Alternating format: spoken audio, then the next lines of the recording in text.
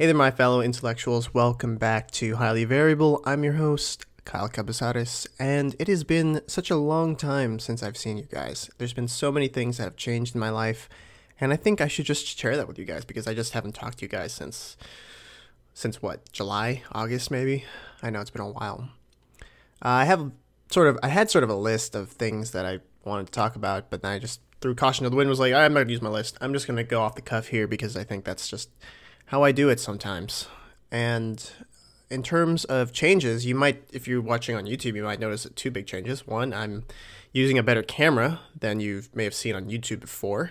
So I bought a nice camera this summer, a nice Canon camera. It looks really nice. I really have enjoyed the purchase. And another thing you might notice is that I'm using a different microphone from before. So maybe if you're listening to the podcast on Spotify or iTunes or Apple Podcasts or Google Podcasts, you might hear a difference because I'm using a new microphone. This was a Cyber Monday purchase, and I don't regret a single cent of it. I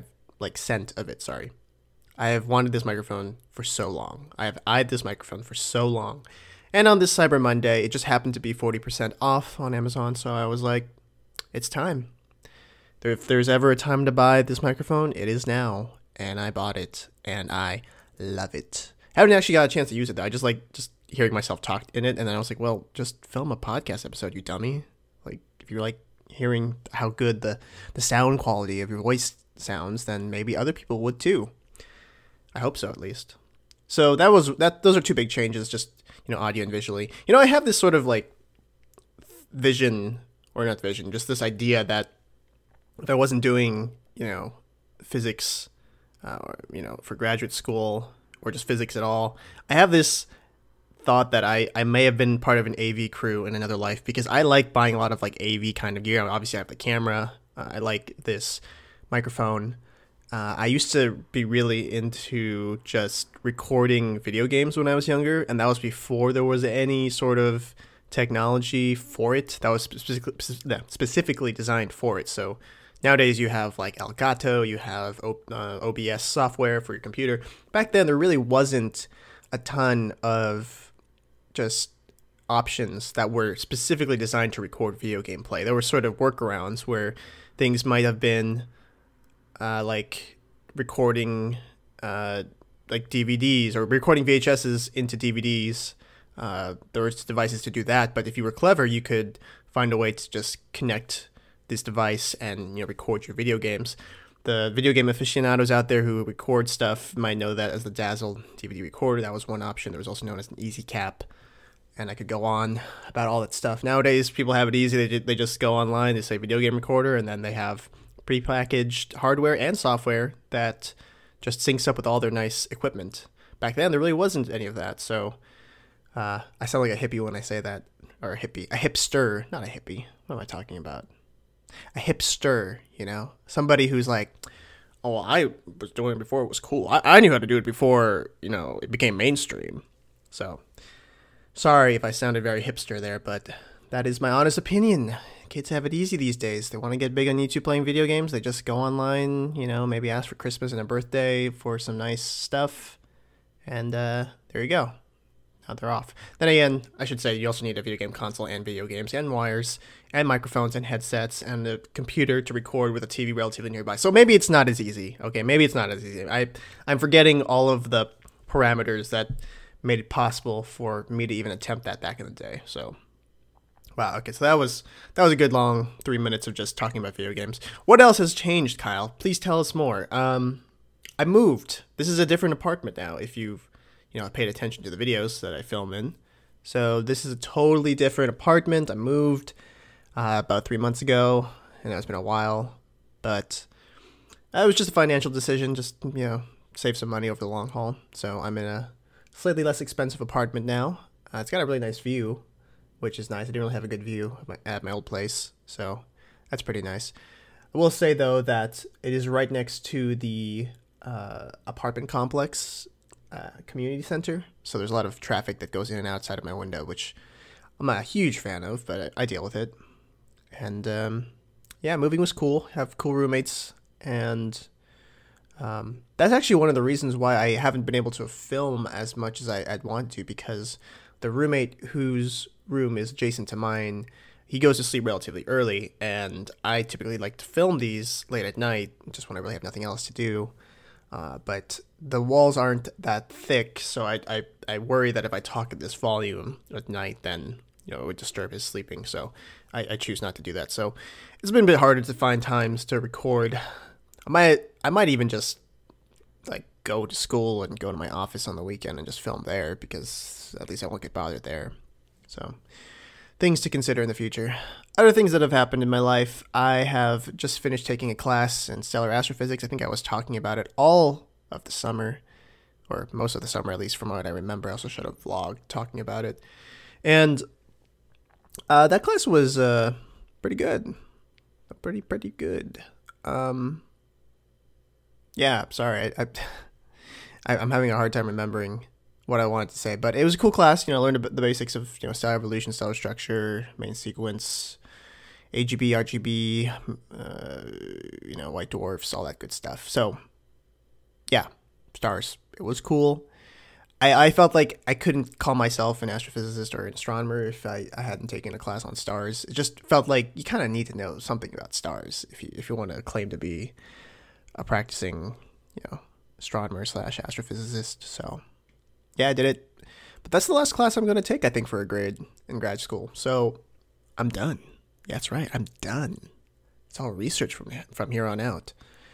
And that's a good segue into the research part of my life, because a lot of research has happened in the past couple of months since I last talked to you guys. Oh boy, you can bet there's been a lot of research. I have been working on these two galaxies that I think I mentioned to you guys, where I've been trying to measure the masses of their black holes. And I was working on one of them primarily for the past couple of months, and I ended up presenting a poster at two different events for just research purposes. Well, not research purposes. It was more like the first event was a National Academy Space Studies Board meeting. So there was a bunch of people who are part of this board for the National Academy of Sciences, and they specialize in space studies. They have all different backgrounds of field of study, so they're not all necessarily astronomers. And it was fun explaining my research to them. They were very nice. I was kind of nervous because I thought, oh man, I think I'm gonna get grilled here. And everyone was very nice, because when you're getting sort of your poster judged by somebody who isn't necessarily an expert in the field, there's a lot of questions that they're going to ask that are sort of fundamental, or I don't want to say basic, but something that's not as specific and advanced as someone who is a really deep expert in your field of study can ask you. So you're sort of answering questions sort of like, oh, how far is this galaxy from us? Oh, what telescope was used here? How big was its diameter? Those sort of things, which are good questions, but are not as specific and detailed as someone in the field who might really nitpick on the methods you used or the statistics you applied. So it was a very interesting experience, and I really liked it. It was a really fun time presenting my poster. I hadn't presented a poster in a while, since undergrad, actually. So getting the opportunity to do that again was very fun. And then there was a UCI donor event that I presented my poster to. So a bunch of wealthy individuals who have donated to UCI in the past came for this dinner, and they asked graduate students who were a part of the School of Physical Sciences to present the poster and mingle with the donors. So got to do that, got to talk to a lot of people. Also got to talk to the people who donated the money for the observing room that we use at UCI. And that was really cool. We're very appreciative of their generous donation, especially because that's how a lot of observers, that's their bread and butter, using the observing room at UCI to control telescopes from afar. So that's pretty important, to say the least. So I've kind of gone through a lot of stuff pretty quickly in the first 10 minutes of this, and I'm trying to slow down. I think one of the things I need to do and get better at is slowing down, because sometimes my brain just goes at, relativistically, half the speed of light or something like that.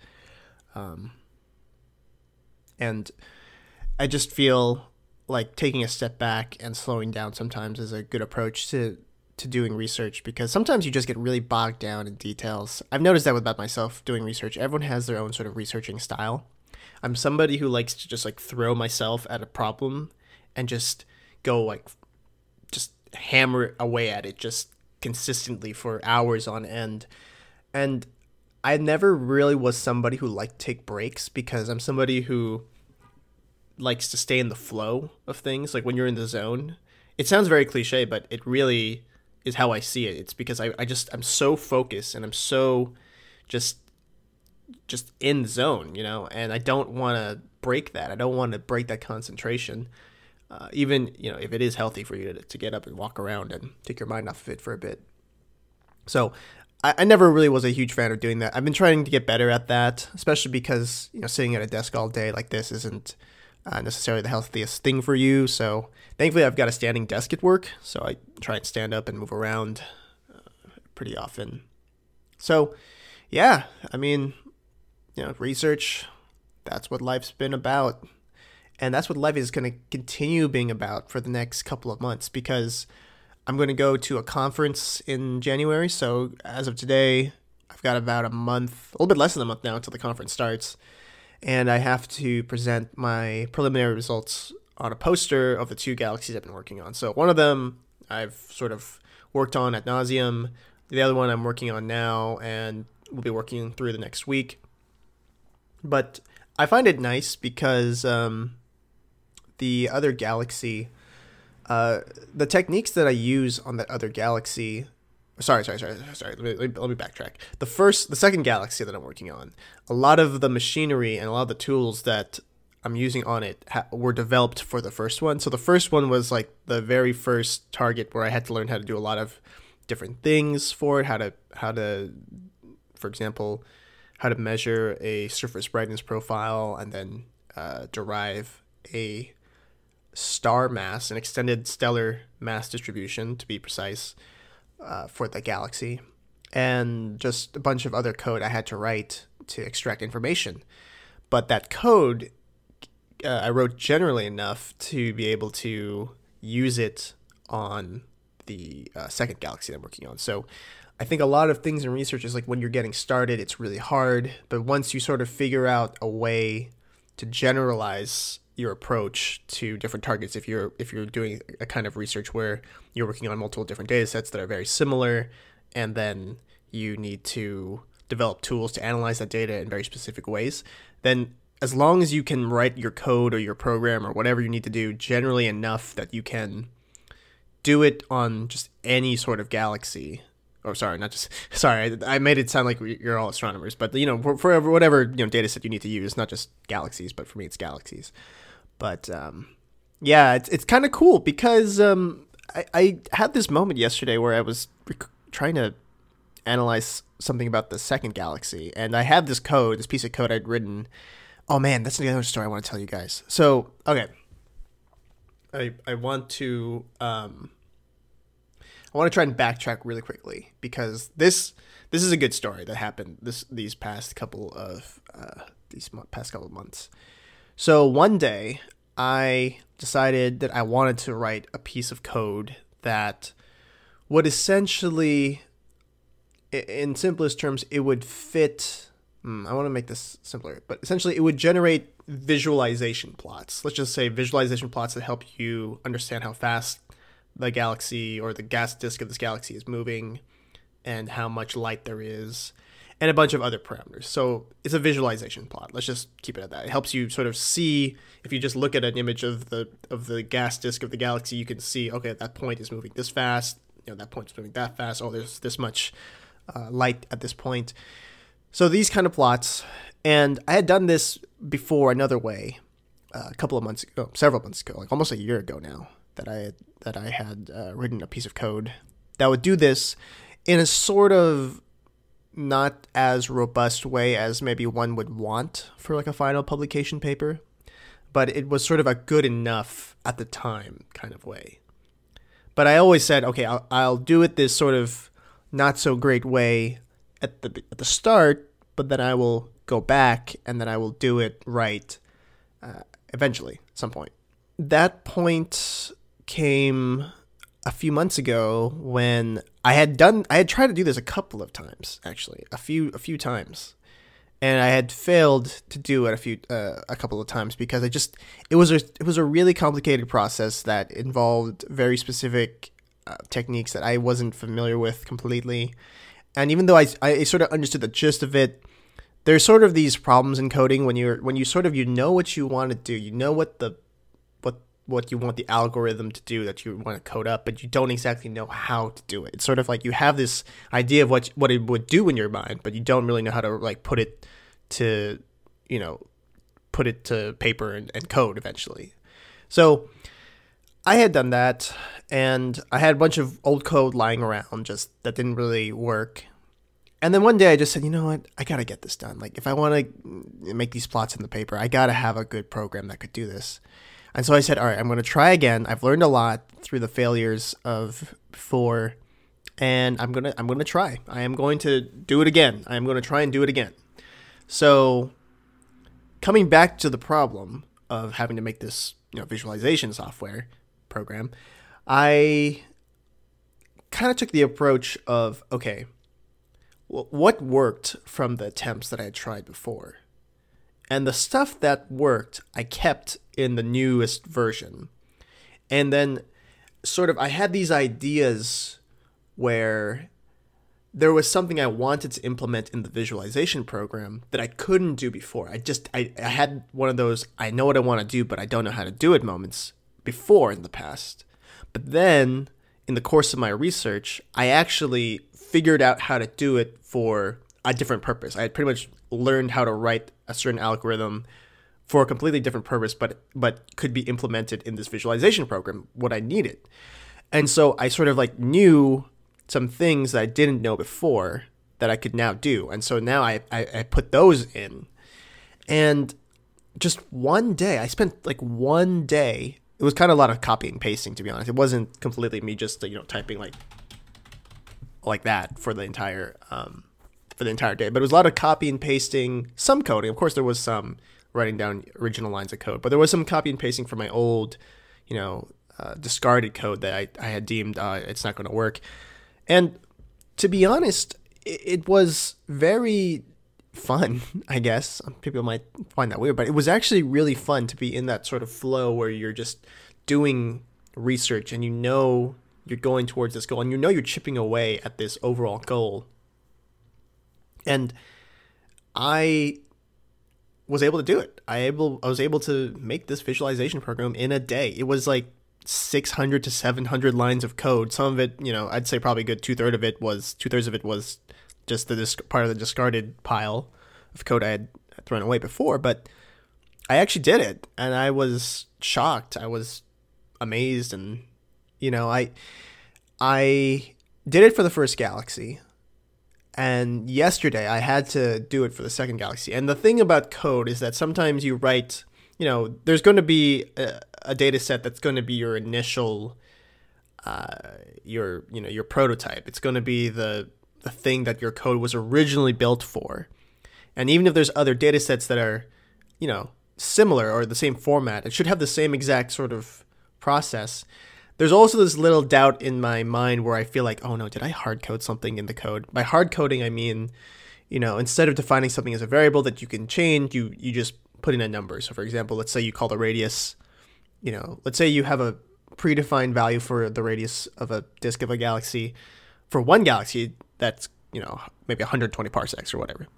And then what if you accidentally type in 120 parsecs as the radius of that code that is to be used for future data sets, and those data sets won't necessarily have a radius of 120 parsecs. So that's the sort of issue of hard coding. You don't want to hard code things, and you want to be able to have it generic and general enough that it will take information from the data set and it will use that data set's parameter values to execute the algorithm. And so I had this fear that, okay, maybe I hard coded something that's pertinent to the first Galaxy. I ran it for the second Galaxy, and it worked. It was, it worked just fine. And I was just so happy. It was just sort of, oh my gosh, just a feeling of relief, just a feeling of, I actually did something right. You get that feeling a lot in grad school where you do so many things wrong. Like when the paper comes out, and the nice images, the nice plots, and the nice data sets, equations and nice results are there. That does not represent the amount of like wrongness that had to happen for that stuff to get there. Like the amount of stuff you get wrong in the process that leads up to it is, I'd say, so much more than what shows up on the paper. It's kind of like if you build a car and, when you go to like a car store, like a car auto mall, and you take a car for a test drive and it's all nice and stuff. But like imagine the designers of that car, right? When they're building it and when they're prototyping it, and they have to scrap designs and they have to like, oh no, we have to, put this part in, or we got to take this part out, or, we got to put something else in. That process, you have probably no idea. I'm going to say most people have no idea, unless of course you're like a car aficionado and you know everything about cars. But if you're someone like me who doesn't really know that much about cars and doesn't know about the production of cars, I would guarantee that the amount of work that goes into getting a car on the, production line and sale line of a company is immense. And I can't even begin to imagine, how many, safety tests and other tests that have to be done on a car before I'm actually in it. And for me, the final product is like, it's amazing, it's a great car or whatever. But the work the people who built the car had to do to get there is probably just so much. I'd have no idea just looking at the car. And that's the thing about papers. You have no idea how much struggle and turmoil and, hardship a researcher has gone through to get that paper out. Because I'm telling you right now, the paper's not even being written right now, so I can only say that. But I can say that just the amount of research that has had to get done the past few months has been a lot, and I think it'll all be worth it once the paper's out. So I just wanted to say, thank you guys for tuning in again. I know this was a little bit shorter than usual, but I think I just rambled for a little bit, and you guys were grateful enough to listen, so I appreciate it. And I will hopefully be making more podcast episodes in the near future because I'll have more time, and I have new gear. I'm excited to use my new gear. So just thank you guys for listening, and I will, update you guys in the future, hopefully before I go off to the conference. But if not, I'll tell you guys all about it. And hope you all have a good day, and I will see you guys later. Bye, guys.